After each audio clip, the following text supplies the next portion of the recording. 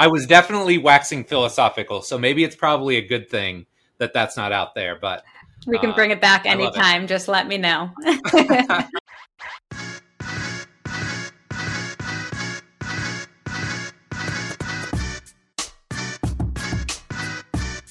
Okay, let's start the show off with a no-duh kind of moment. As a man, I've never had a menstrual cycle or period in my life, and I have no clue how that feels. And along those same lines, I have no idea how having a menstrual cycle would impact my ability to train hard in the gym or perform in my given sport. However, just because I've never had to deal with that doesn't mean the clients and athletes that I've trained over the years have not. And if I'm being honest, in the past, it was something I was uncomfortable talking about. Probably because I felt like I was invading someone's privacy or just didn't want to feel awkward having the discussion. But as we learn more about the human body and the role the menstrual cycle has on a woman's ability to perform in the gym or on the field, I feel like this is a discussion we have to be having if at all possible. And that's why today I brought Julia Glanz on this episode of the Physical Preparation Podcast. Julia is a registered dietitian with a master's degree in nutritional science, a CSCS, a former college strength and conditioning coach, and a former Division I soccer player.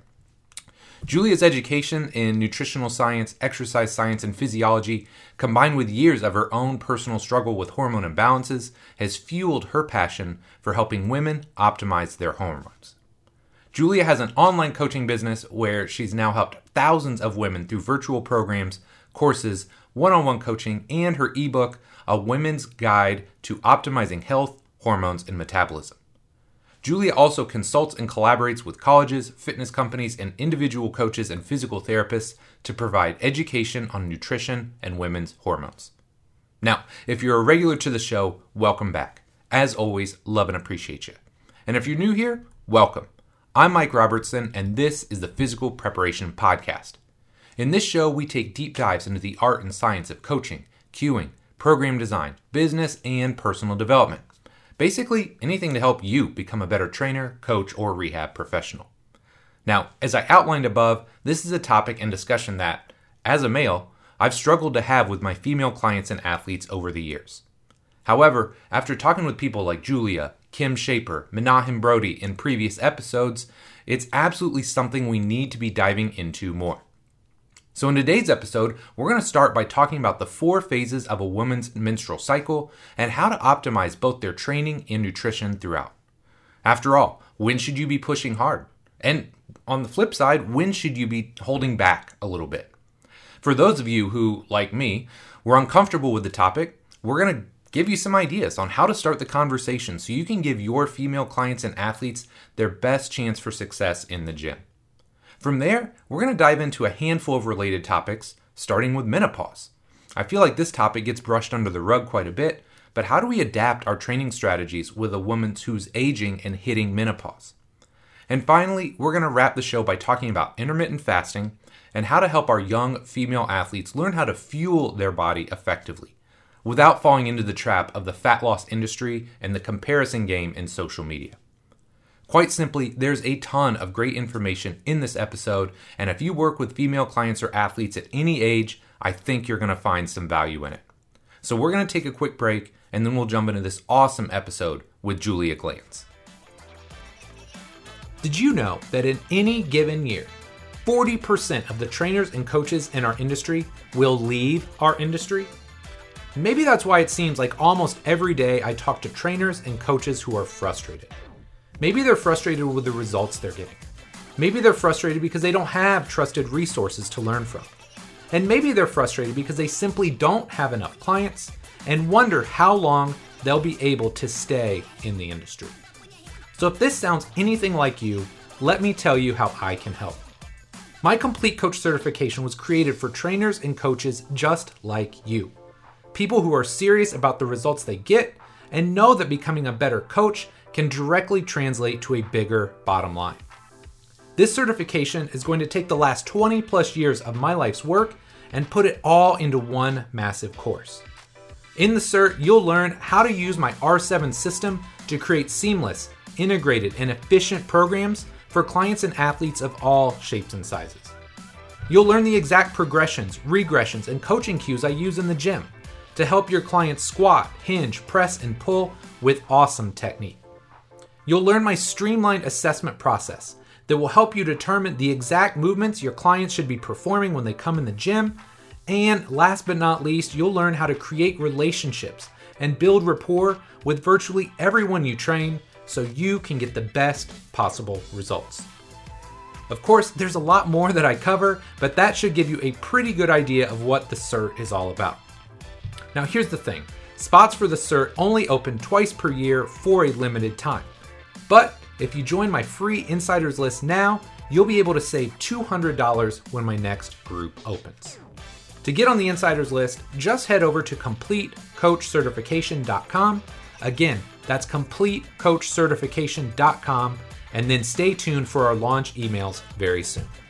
Thank you so much for your support, and I hope you'll join us when the next Complete Coach Certification launches. Julia, thanks so much for coming on the show here today. Really excited to have you on. Could you start by just telling us a little bit about yourself?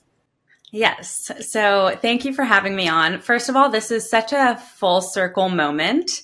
And your podcast was one of the first podcasts I started listening to when I started my career as a college strength coach. So I appreciate you, and I value you putting out information out there for all of us to consume. And yeah, so I'm honored to be on. But a little bit about myself. I am a registered dietitian. I work with women to help them optimize the key hormones affecting their weight, mood, metabolism, menstrual cycle, energy. And we do this by nutrition and other lifestyle strategies. Prior to that, I was a college strength and conditioning coach and just made that transition. And now, have an online practice where I get to help women and share education, and I love it. That's awesome. I love it. So talk to me. What got you into the world of physical preparation? Was it getting ready to play soccer or sports? Like, what got you into this space originally? Yes. So grew up playing soccer. I was never the fastest or fittest. I was actually like the most unfit person on the team. And I remember there was this one specific game. I was bent over in the middle of the soccer game with terrible period cramps. My coach thought it was because I was out of shape, which I was. So it was, a combination of the two things.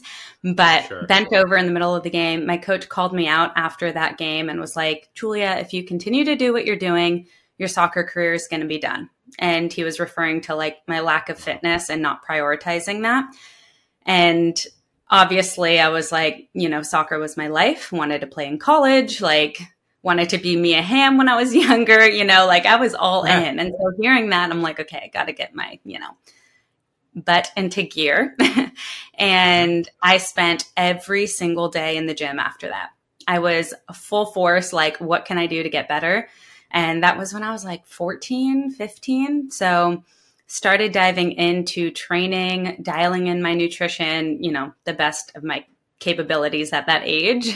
And I knew from that age, I wanted to be like a nutritionist and personal trainer. Had no idea what that looked like at the time. But anyway, fast forward, ended up getting a full ride to play soccer at the University of Arizona, came in as one of the fittest people on the team as a freshman.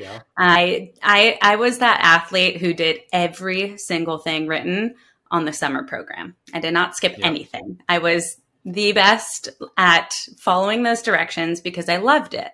Anyway, got introduced to the weight room in college, fell in love with the process of training, strength and conditioning, because first of all, when you're, that out of shape at the beginning, everything works. And so all of a sudden I'm like, wow, this is amazing how much your body can transform, your performance can transform. And that not only helped my confidence playing, but also outside of, training and playing soccer as well. So anyway, my strength coaches had a huge impact on my life in college. And I said, from that moment on, if I can make this impact on even one person, I've done my job. And so I spent every waking second I could in the weight room, just being a sponge to my strength coaches, learning as much as possible, and then became a strength coach after I got done playing soccer, like did my first internship that spring season.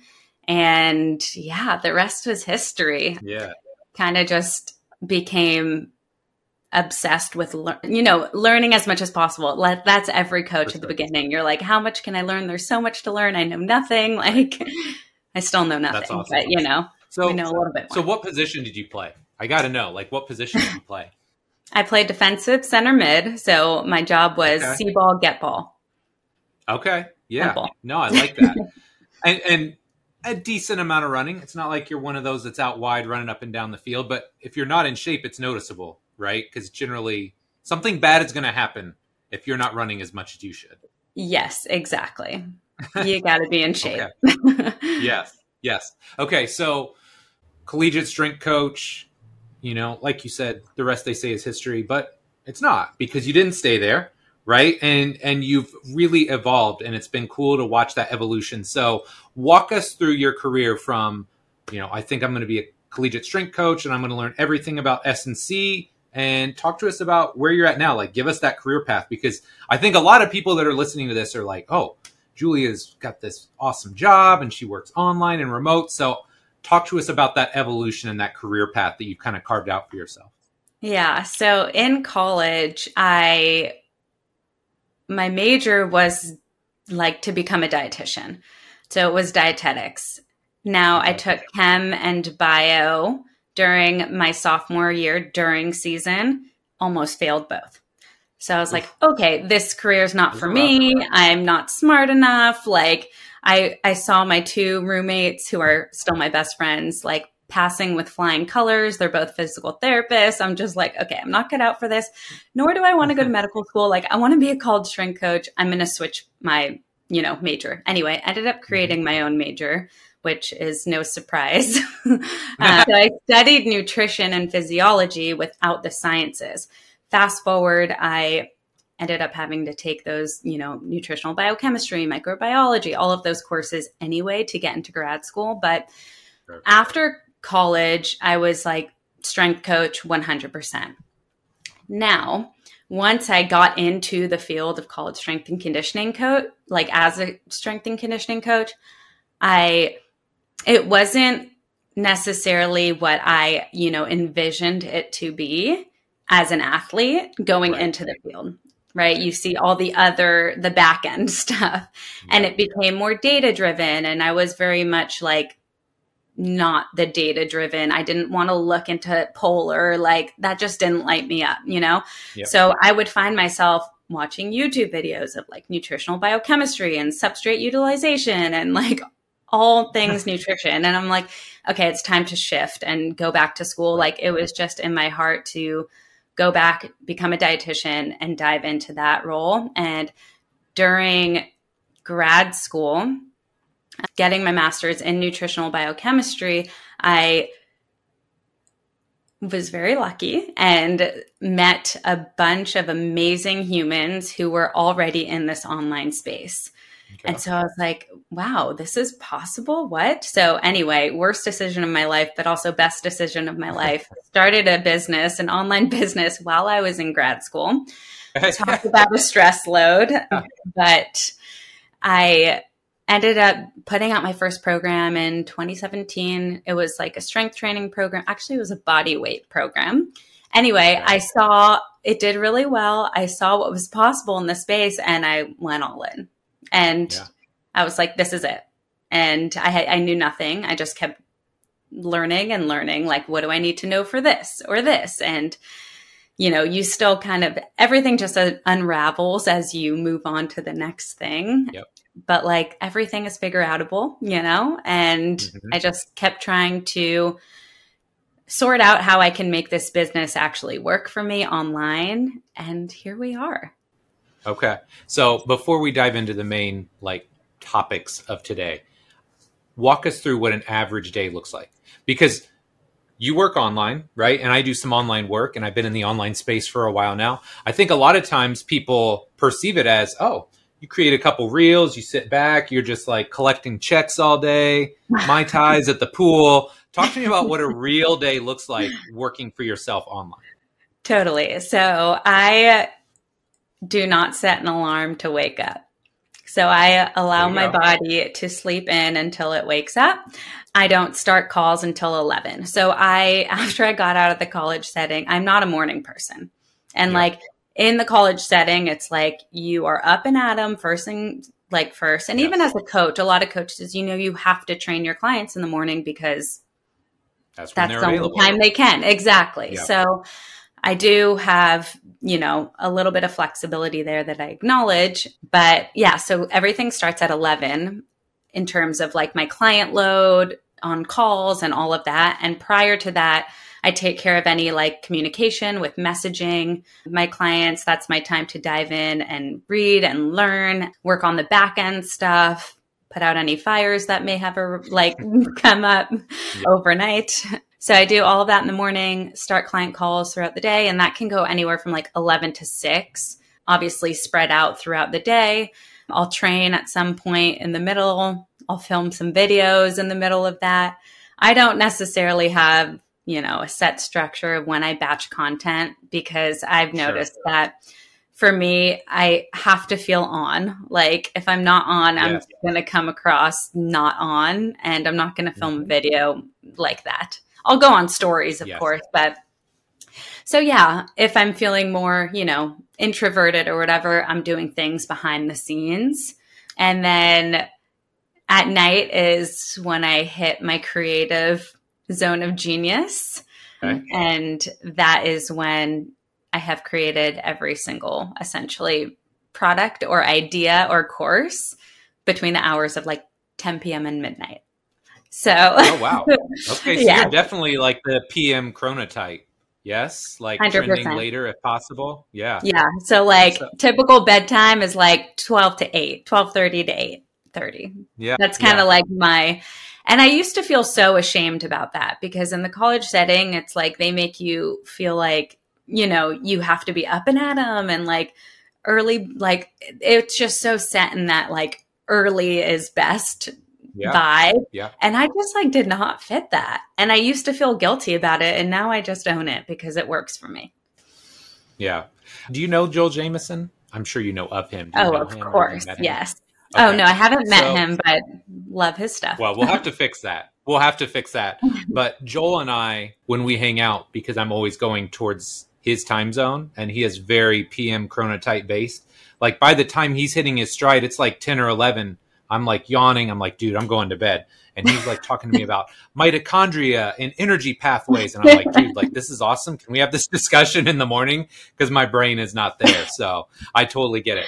Okay. So let's dive in because I have so many cool topics I want to talk to you about today. And I realize this first one is a big topic, but let's just go for it. Let's go in. So probably 70 to 80% of the listeners to this show, i.e. men, don't have a menstrual cycle and probably don't put a ton of time and effort into thinking about how it impacts the training of their female clients and athletes.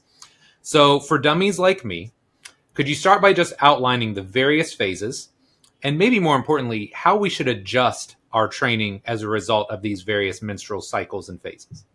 Yes. So huge question. And I'll kind of give a bird's eye view of the phases and then we can, dial a little bit deeper into training and fluctuations, etc. So 4 phases of the menstrual cycle: menses, follicular phase, ovulatory phase, luteal phase, in that order. Menses phase is day 1 of period until obviously your period is done. However, the follicular phase also encompasses the time of your period in that it starts with your hormones are at its lowest level, and around day 3-ish, estrogen starts to rise. Estrogen peaks about 2 days before ovulation, and estrogen peaks to trigger an LH surge. And that LH surge triggers the release of an egg, which is ovulation. So ovulation is 1-day event. It is the main event of the menstrual cycle. And then after ovulation, your hormones start to dip. And that is when you enter the luteal phase. So right after ovulation, the luteal phase starts, which lasts about 2 weeks up until your period starts again.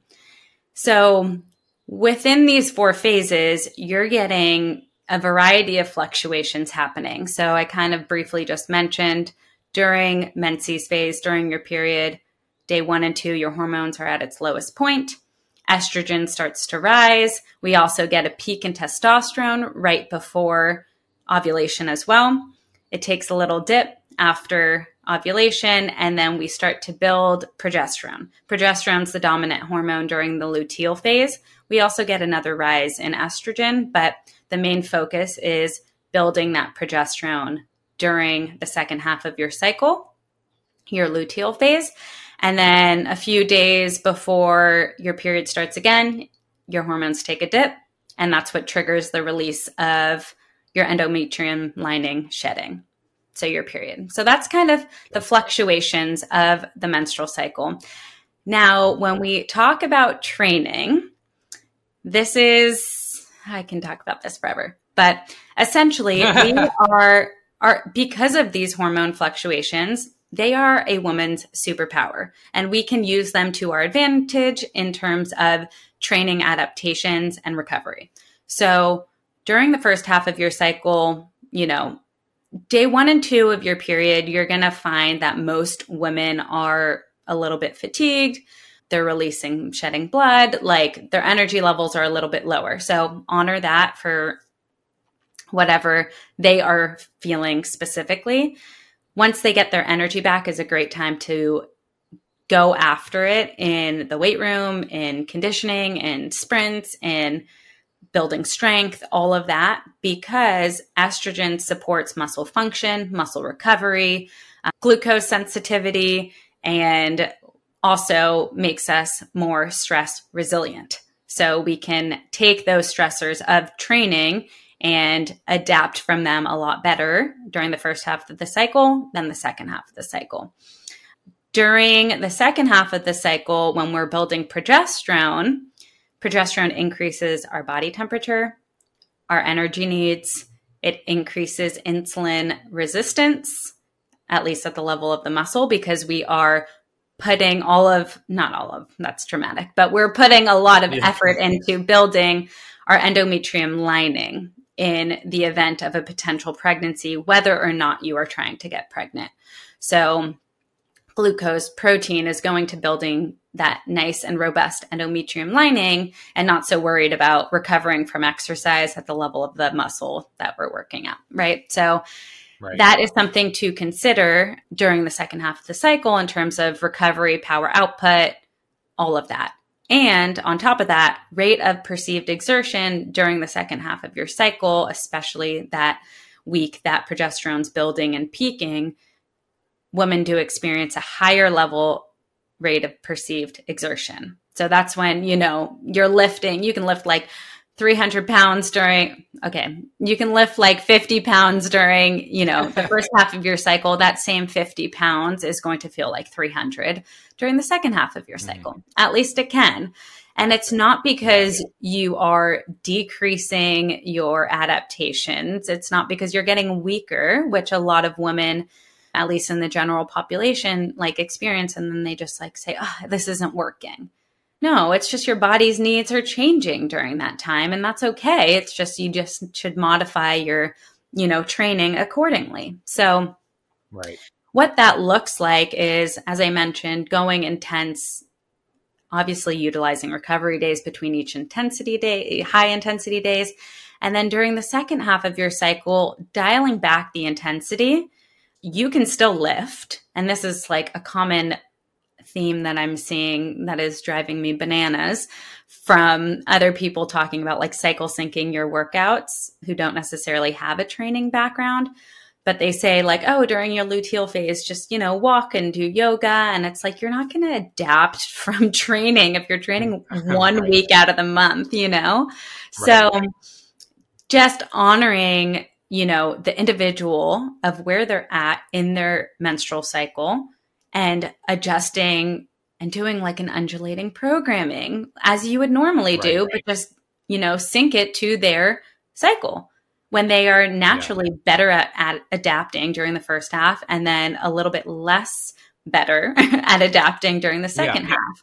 So prioritizing recovery and not going for, PRs. And you can, and I will preface this and say the woman's body is capable of doing anything at any time, period. Especially competing, because your drive and motivation and adrenaline and all those things will trump all. But when you're dialing in your performance, you can, if you can, you would really support your female clients by honoring these natural hormone fluctuations throughout the month. Yeah. Well, in some ways, it seems like it would almost make it easier to write a really solid training program if you know these things, right? Like you kind of know, okay, these are the 2 weeks where I can really push things. So maybe those are my higher volume or higher intensity weeks. And then these next 2, it's like, we're not just going to walk and do yoga, maybe a little bit more intense than that. Those are great options. But okay, we're just going to dial things back a little bit, knowing that there are other things going on internally that take precedence. And then, hey, when we get on the back end of this, then we can push hard again. Yeah, exactly. And empowering your clients and just feeling empowered in your body and understanding that from a female perspective is huge, because you can push in the times when you're in that first half, and you can also work with your coach to modify and have a two-way communication system of, hey, this is how I'm feeling right now, in conjunction to all other life stressors going on too, poor sleep, which will influence recovery and output in your training as well, which can happen, during that second half of your cycle too. So, and then obviously utilizing nutrition as a strategy to support, your training, as you always should, but especially during that second half of your cycle, to get the most out of your training and recovery. I love it. All right, my friend, quick break in the episode to remind you that if you're a trainer, coach, or rehab professional and you want to level up your skills on the gym floor, writing programs, assessing your clients and athletes, you got to check out the Complete Coach Certification. This program is the 23 plus year culmination of the things that I've done in the gym, of the struggles that I've had, because there was no system like this when I was coming up. I was following the standard textbook. Everybody was squatting, bench pressing, and deadlifting, 3x10, standard linear periodization over many, many weeks, months, or even years. Man, look, that's not how humans work. That's not how training works. So if you want to get better at assessing your clients and athletes, if you want to understand how I use the assessment process to pick the right exercises to effectively program my fat loss programs, my Gen Pop clients, my power lifters, the athletes that I work with, and finally, if you want to learn how to progress, regress, coach, and cue your clients more effectively, it's all in there. Go to CompleteCoachCertification.com to learn more. And without any further ado, let's get back to this awesome episode with Julia Glanz.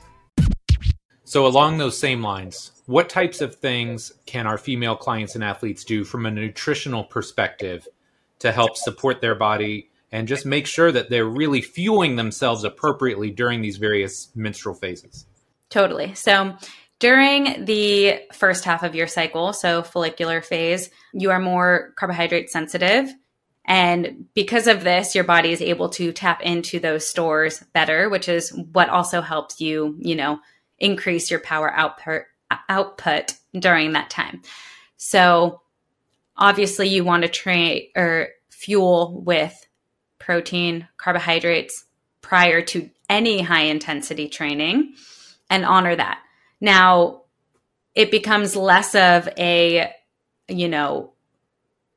time sensitive fueling strategy during the first half as it is during the second half, because in the second half of your cycle, with progesterone increasing, you're a little bit more catabolic. So you want to make sure you're definitely fueling with protein before your weight training sessions, before your cardio sessions, because you don't want to start breaking down muscle, obviously. So making sure you're eating pre-workout, within 30 minutes, even if it's just, like 1 cupped hand of carbohydrates. So like 15, 30 grams, whatever it is. Same with protein, 30 grams of protein, 15 grams of protein, right? It doesn't have to be something huge, but especially for those who work out first thing in the morning and might not eat before training, during that second half of the cycle is very important for you to do so you can best adapt from the training. and have the I love energy. it. So really just an easy way to put it is like consistent balanced meals at consistent meal times during the second half of your cycle has to be a priority. And you want to make sure you're eating at consistent meal times because you don't want an added stressor on your body of fasting too long or, dipping too low, your blood sugar dipping too low because your body's already in a stress sensitive state. Let's not add on to that by, restricting calories, restricting carbohydrates, fasting too long, etc. Yeah, that's such a great point. And that's, people love to argue about stuff on the internet. I don't know if you've noticed that. People love to argue on the internet, but I really like to use that term fueling with my clients, with my athletes now, getting away from, even if they want fat loss, still getting them in this mindset of you have to fuel your body appropriately. And so I love that you're talking about that throughout the cycle, right? But especially on the back end, because what most people don't understand is that stress is stress at some level. So just because you're not stressing your body with a workout doesn't mean your body isn't in a stress state based on what's going on internally. So I love that you're talking about that and talking about fueling appropriately throughout the cycle, but especially on those back 2 weeks. Yeah, exactly. And especially as, an athlete, you think of like, oh, this feels easy, because what feels hard to an athlete is like you're on the floor exhausted, right? That right. is like, oh, right. That was a hard workout. Your body doesn't feel the same. That's like a very high workout, but training sessions can still be tiring when your heart rate's up.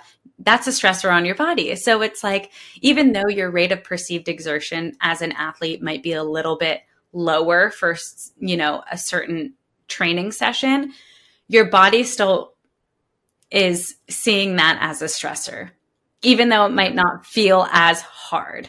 This is something, I am still learning because I am, I love training hard, and I'm still learning that like, okay, when I push myself too hard, I notice I'm, bloated, can't sleep, brain fog, like all of these other symptoms come with it. And I am now only making that connection after going years, like decade almost, of like not even understanding what hormones are doing and why am I feeling this way? So it's really important for everyone to just be tuned into their body, where they're at in their cycle and how they feel after training, and making note of how are they adapting? How are they feeling outside of training? Like in terms of their mental clarity, their sleep, their energy, all of this. So all things to consider. One thing I did not touch on in terms of training throughout the cycle is during ovulation, right before ovulation, when estrogen peaks, estrogen can also increase joint laxity. So just something to consider as a coach is like, okay, if you have, high intensity impact training, whether it's plyometrics or a lot of jump sequences or cutting or whatever it is, especially under fatigue, something to notice or something to take note of when training female clients. Just, ask where they're at in their cycle and see. Not saying they can't cut or jump or do sprint or do any of that during that time, because obviously you can, but just make note of how's their, recovery. First of all, how's their readiness? Are they able to do this? And just honor where they're at, because it is a factor. So something to think about. But so this actually goes seamlessly into my next question, because a couple years ago now, it's scary how long I've been doing this, but I had my good friend Menahem Brody come on, and we talked about the menstrual cycle and how it impacts some of the athletes that he works with. He works with a lot of cyclists, and a lot of my clients at the gym and people that go to the gym, a lot of my female clients were like, oh my gosh, thank you for having this show. Thank you for talking about this. And then they were like passive aggressive, like, well, how come you never talk to me about my cycle? And I'm like, okay. So I guarantee there's a lot of guys that are listening to this show right now, and they're like, this is important. I can see the role. I can see the value in this. At the same time, they're thinking, how do I go about asking somebody about this? So walk us through that. How does a guy approach one of his female clients or athletes and have, or just start this discussion about, where are you at in your cycle? How can I take better care of you with your training? I'd love to hear your thoughts. Yeah, literally just what you said was perfect. Where are you at in your cycle? I want to make sure I'm, adapting and modifying your training to best support your body. And that will empower her so much to be open about it, to say, here's where I'm at, here's how I'm feeling. And honestly, I think it might be more of a little bit more difficult than that, because a lot of women honestly aren't tracking their cycle. And hopefully they are starting to see the importance of that now as this topic is being more discussed. But step one is, okay, maybe have the conversation of like, are you tracking your cycle? Let's utilize your hormone fluctuation, your natural hormone fluctuations to best support your body and getting the results that you want. So whatever is most important to that client, you talk to them about how to best support them to get the most out of their main goal, because that's what's most important, right, to them. Yeah, for sure. And so having that conversation of getting to know their specific goals, which you do anyway, now say, okay, now let's talk about where you're at in your cycle, because I know specific fueling training strategies can best support your adaptations to get you to where you want to go in a way that feels a lot better for you. So we're not breaking you down. We're allowing your body to recover and get stronger. And it will feel a lot more effortless to the woman when you sync your training and nutrition with your cycle. Other than that, if you don't know, you could have this, very intense training session that will support them in getting to where they want to go, like supporting their goals, obviously. But you could schedule that in the time where they're like, their rate of perceived exertion is higher.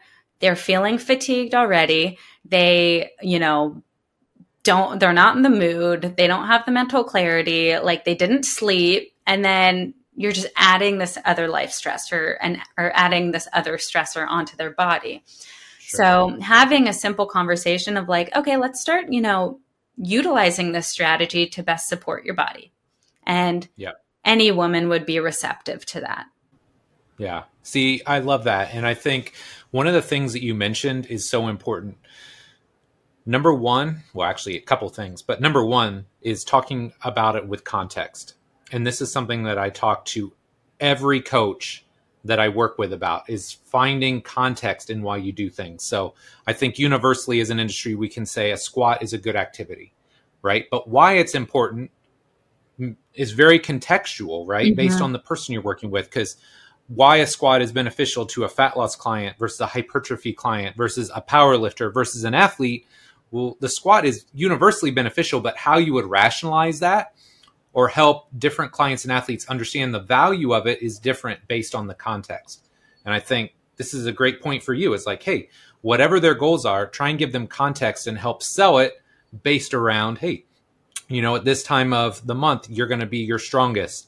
You're going to be able to, tolerate the most volume. Whatever the case is, if you can give them context, I think you're going to immediately get more buy-in from this as well. 100%. And that is honestly one of the most important things, because how your client, your athlete perceives the workout and the importance of it is based from their own lens. You can hammer in the message as much as you want. They're not going to hear it unless they see the value in it for themselves, their goals from their own perspective. So you have to get to know your individual human being that you're working with and learn just what's important to them and hear the words that they're saying and truly hear the words that they're saying, because that will give you the best tool to have a proper and supportive conversation with them, because everyone's different. Some people want to get stronger and will say, I want to get stronger. I want to feel stronger. Cool. You want to feel stronger? Let's get after it during this phase. You want to grow a butt? Cool. This is the best time for that, right? You want to get faster, whatever it is, So yes, hammering in that message of just seeing what's important to your client and utilizing this as a tool and as a strategy to best get the most out of their training. For sure. Okay. So Let's take this one step further, because while I do feel like there are more people talking about training around the menstrual cycle and that sort of thing, one thing I don't hear people talk as much about is menopause. So obviously we all get older. I don't think anybody has hacked that just yet. And if they do, they are going to be the wealthiest person on the planet. But when it comes to menopause, I would love to hear kind of a general breakdown there. Like, what's changing inside the body? What's going on? And then from there, how do we need to adapt our training as a result of that? Yeah. So menopause is going 12 months without a period, at the age of around 50-ish, give or take 10 years, right. 5 years, whatever. And 10 years before you even hit post-menopause is your transition. So you have your reproductive years, then you have this period of perimenopause, which is the transition phase, and then you hit post-menopause. So during this transition phase, your sex hormones are naturally declining-ish because it varies. And I have this beautiful picture in my head of this study. You can see these up and down spikes of what a female's hormones look like during perimenopause. And it can feel confusing because your cycles are irregular, sometimes they're shorter, and then they get longer. So it's really hard to cycle sync during this time, your training, whatever. Right. One thing to note is track how you feel, track your training, and obviously you want to progress slowly, and not slowly, but progressive overload during that time, and always is so important. But during the time of perimenopause, when your hormones are fluctuating quite drastically, that's something to consider in terms of fueling your body appropriately. Because again, you don't want to add another stressor of fasting too long or not eating enough for your needs, not eating enough for your training demands, right? So understanding that this normal fluctuation is happening and it can affect your mood, your sleep, your recovery, your adaptations, and just knowing that your body is beautifully designed to do this and there's nothing wrong with you. First of all, that's so important for women to realize. Right. And they can still get the results they want. They just need to modify and adjust their training, their lifestyle, their nutrition a little bit in accordance to their phase of life. And a lot of women that I work with still try to do this high intensity workout day in and day out because it worked for them in their 20s. And when they're in this phase of life, their body is a little bit more stress sensitive. Their body is changing. They need a bigger stimulus, whether it's protein intake or heavier lifting to build and retain muscle and strength. They need to really manage, sleep hygiene and other life stressors as best as possible to give them the best foundation of getting the results that they want. So, and this obviously goes for anybody, but especially you just have to be more dialed in, honestly, during that period. And then as you approach menopause and post-menopause, your hormones naturally decline.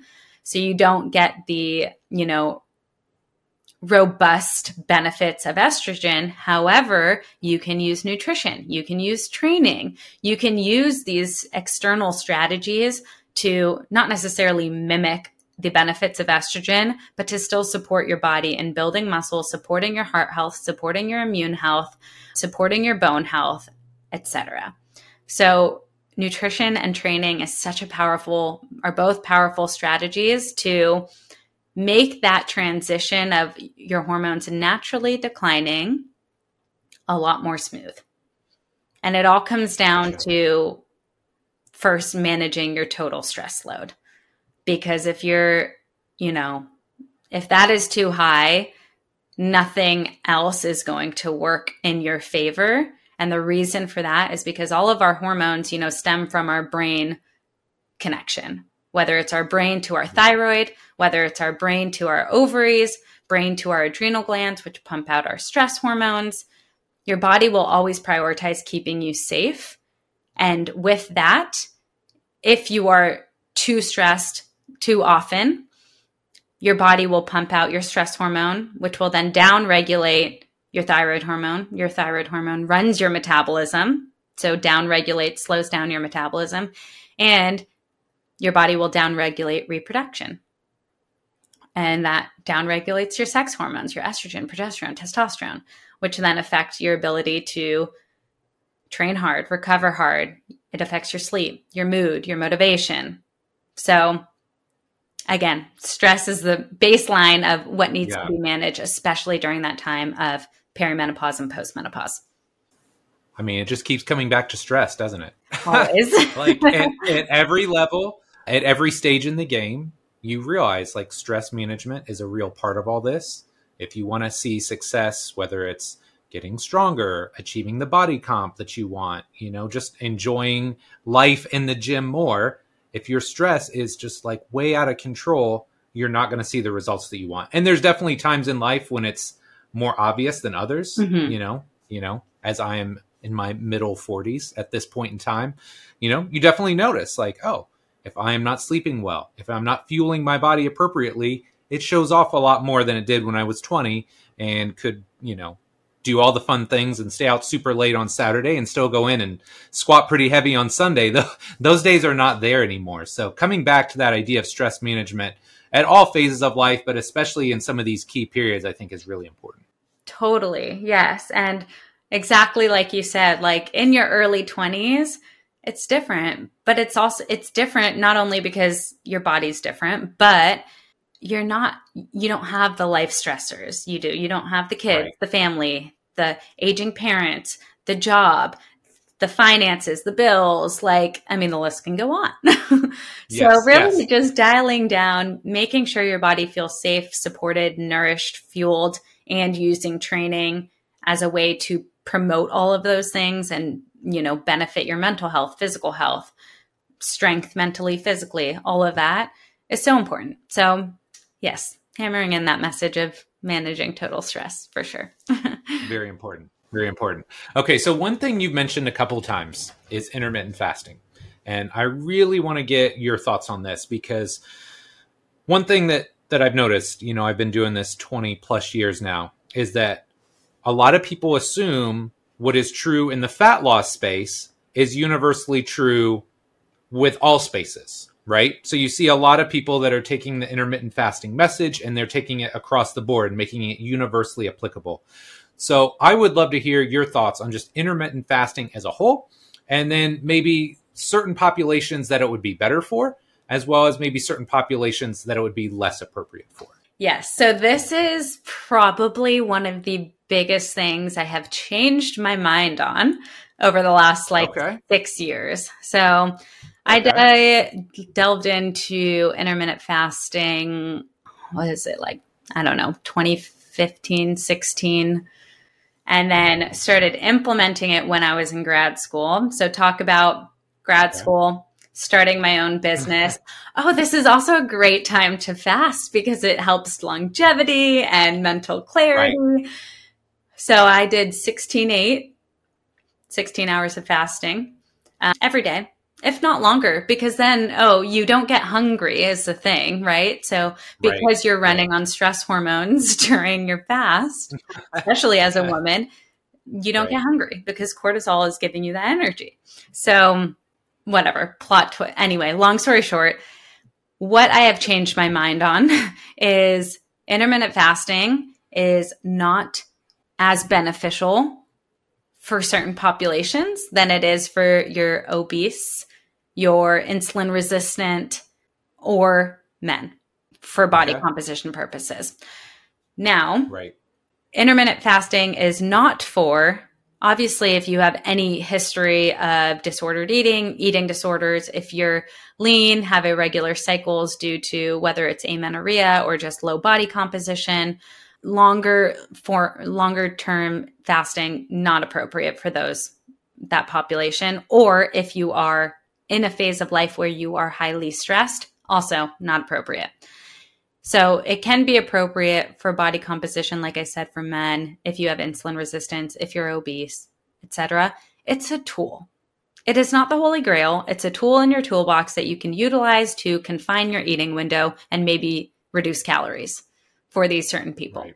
So when it comes to athletes who are lean and general population who's already lean, like intermittent fasting for body composition might actually backfire because it is a stressor, because your body will start to down-regulate certain functions, especially like your metabolism, if you're just not eating enough in general. And when you're compressing your eating window to 6 to 8 hours, that's kind of hard to reach your protein goals, to build and maintain muscle, which run your metabolism, and maybe to even just get enough calories that is needed, especially if you're an athlete. Now, you can sync your fasting / not eating window to your circadian rhythm in terms of, okay, well, eat when you're awake, don't eat when you're asleep, but more so end your eating window about 3 to 4 hours before bedtime. And this will help your body. We have like this natural migrating motor complex. It's what it's called, the MMC pathway. What this pathway does is naturally cleanse and clear our digestive tract in between meals. So this process takes about 4 hours. Well, it starts 2 hours after you finish your last bite of food, and then it takes another 2-ish hours to complete a cycle. So allowing your body maybe 4 hours between meals and allowing your body 4 hours before bedtime, because this process naturally slows down as we sleep, this can be helpful. So a 12-hour overnight fast, you end eating 3 to 4 hours before bed, eat breakfast within, 1 to 2 hours of waking up, assuming you're in bed for 8 hours, hopefully. So that is something supportive for most people, if not all people. And when you start to prolong that up to 16 hours, you start getting a little bit of a stress response, which is fine short-term, acutely. But if you do this every single day, day in and day out, especially maybe during the second half of your cycle where you're already more stress sensitive, your body will listen because it's so beautifully designed to pay attention to your surroundings, and it will start to downregulate other functions. So initially, you may find that intermittent fasting is working for you. You feel great, energized, mentally clear. All of a sudden, you're starting to gain weight, holding on to fat, become more fatigued, brain fog, sleeps getting impaired. All of these things might start happening. So again, N=1. Listen to your body and just know that intermittent fasting is a tool. It's not the holy grail, especially when it comes to body composition. I love it. Wow. That was a very thorough answer. So one other topic that I'm interested in is fueling like young female athletes, because I've got a young female athlete in my house now. She's not quite a teenager yet, but getting close. And I've worked with literally hundreds, if not thousands over the years of, late teens, early 20s. How do you talk to them about fueling their body, right? Because so much of our society and social media is driven around a certain look, right? Or a certain body composition. How do you have these discussions with them about fueling appropriately to take care of their bodies? And like you've used the term honor numerous times, and I like that. How do you teach them to honor their bodies and fuel them appropriately and use it as a vehicle for performance, not just like a specific look or body composition? Yeah, this is hard because, as you know, when you're growing up, when you're younger, when you don't have this like perspective, you don't have hindsight perspective. You just are like, oh, this is what I want right now. This might get me to where I want to go, without knowing the repercussions of the future and not necessarily caring about the repercussions of the future.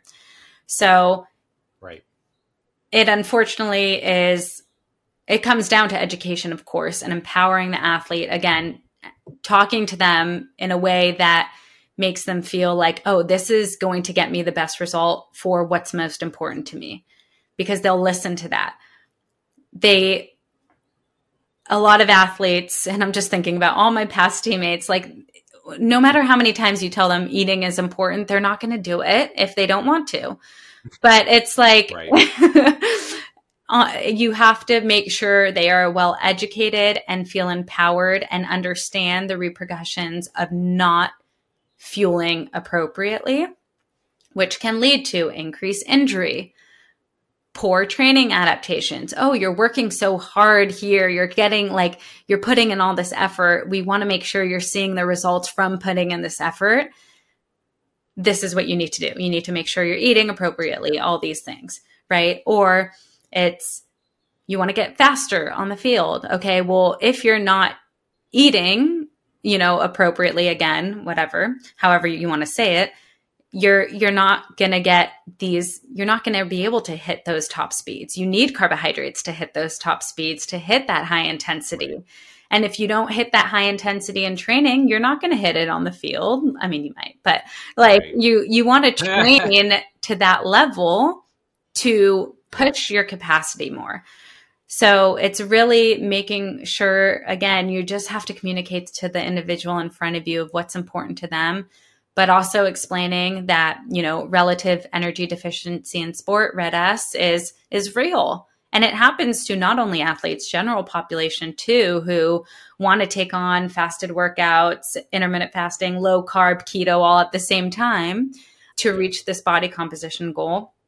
But everything else in their life suffers, whether it's their energy, their training adaptation, their sleep. And then it really does affect, especially if you have RED-S, it's going to affect your heart health, your bone health, your immune health. All of those things sound a little, too far in the future for a young athlete. But right. Talking about injury prevention, reaching their fullest potential is maybe more relatable, and that will land with them more than, oh, you need to protect your bone health. Unless they've had a fracture or something, broken a bone, that might land. But, your heart health and all of that stuff might not land with them. So, yeah. Well, again, it comes back to context. Yeah. Right? If you're talking about something that's potentially 40, 50, 60 years down the line, they don't have the scope or the perspective to think about that. Versus, oh, you want to get faster, or you want to get stronger, or you want to come back better off this injury. Like you said, those are things that are a little bit more shorter term, immediate gratification. And hopefully it gets you the buy-in you need to start building those habits that we know are going to be valuable long term, but maybe sell them on the short term vision, knowing that you'll get some long term payoff. Exactly. So it all comes down to just your relationship with your athlete or client and communicating and finding that common ground of what's important to them. Yep. Okay, I love it. All right, big question time. Let's do it. If you could alter the space-time continuum and give young Julia Glanz one piece of advice, what would it be? Okay, I knew you were going to ask this, and I was thinking about it last night, and I was like, you know what? I don't have an answer. And then something just hit me like a brick wall, and I was like, oh, wow. I need this advice right now. Essentially, I would tell myself, stop comparing yourself to people that are 10 years ahead of you. Enjoy where you're at right now. Embrace the journey. And this goes, for my younger self, trying to be this college strength coach, trying to be this registered dietitian, trying to have this online business, trying to reach all these amazing goals that light me up, but I want them right now because I see what's possible. Allowing myself grace in the journey when I was younger, and honestly, still to this day, will not only make the journey more, enjoyable, but it will also reduce, my total stress load too, which, as we talked about, is very important. So that's what I would say. Just stop comparing yourself to anyone really, but especially people that are, years and years ahead of you on their own journey. Yeah. Well, I think we both know the comparison game isn't great for us for a lot of reasons. And one thing that I always have to remind myself of, because I think we all get caught up in it at some point in time, right, is just reminding yourself that everybody's situation is unique, right? So even at my age, looking around, oh man, that person is killing it, whatever, but their life situation is totally different than mine, right? Maybe they have no kids, or maybe they're single. Just stop comparing yourself to everybody else. Play your own game, be comfortable with where you're at, and have the long-term vision for where you're going, and just a little baby steps every day, right? 100%. Yes. Trust yourself, trust your journey, and baby steps at a time, and you're exactly where you need to be. And that's a constant reminder that, I still have to tell myself, and definitely would want to tell my younger self. Yes. Very cool. Okay. Last but not least, lightning round. So in your case, I got 4 questions, fairly short answers, but let's go. Number 1, the best part of working primarily online is? I get to work from anywhere. Ah, yes. Yes, because you are everywhere. I am. I travel a lot. It looks like. Yes, as you should. As you should. I love it. Okay, number 2, how has all that great relationship advice I passed off to you gone? Has that helped? I love talking to you, and maybe we should start a, love preparations podcast next. That'll be our side hustle. Yes. For those of you that are not in the know, which is basically all of you, one of our mutually good friends, Eric Otter, got married last year, had a wedding reception in Memphis, and I got to hang out with Julia and Eric, her boyfriend, for quite a long period of time, and there were probably a few margaritas consumed, and if we could have recorded a podcast of you just asking me relationship questions, I think it would have hit really well. Oh, it would have taken off. It would have been so helpful. I was definitely waxing philosophical, so maybe it's probably a good thing that that's not out there, but we can bring it back anytime. Just let me know. I love it. Okay, number 3, when was the last time you were on the soccer pitch? A couple weeks ago, randomly, because I'll play like random pickup games. They're just not as fun because you can't, you touch someone on the arm and it's a foul, and I just get annoyed. So it's not the same as competing on a Friday night in college. It's not. It's not the same. Okay, last but not least, number 4, what's next for Julia Glanz? What are you working on? What are you excited about? Anything? Yes, so much. So I am coming out with a brand new course that is truly like my heart and soul into this course. It has taken everything that I have learned about women's health, women's hormones, women's physiology, everything I've done with my clients, and I've created a course, the Hormone Balance Blueprint.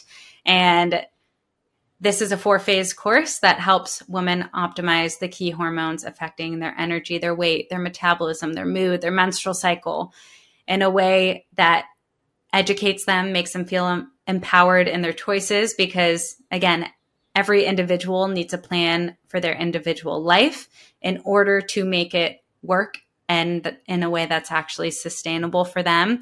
So truly teaching women how to create a plan for them based off their own unique individual needs is so important, because there's so many women out there that are taking advice from the internet, that are going to the extremes or feel like they have to go to the extremes, whether it's nutrition or exercise routines.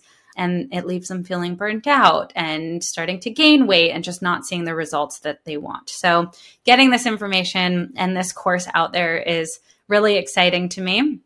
I'll also have a free masterclass as well, just to help women understand what hormone imbalances even are, why do they happen, and kind of like what to do about it. So really educating and helping women understand and feel empowered in their body is huge for me to get that message out there. And then in the future, I think creating a certification. And this is the first time I am saying this out loud in public, but it is on the horizon. And so I'm putting it out there. I love it. Well, now you're going to have built-in accountability, because myself and everybody that listens to this show is going to be on you now about when that cert goes When's it coming out? Give me a few years, but it'll come. Right. I love it. Well, Julia, it's been amazing catching up with you. As always, just love our conversations. It was great having you on.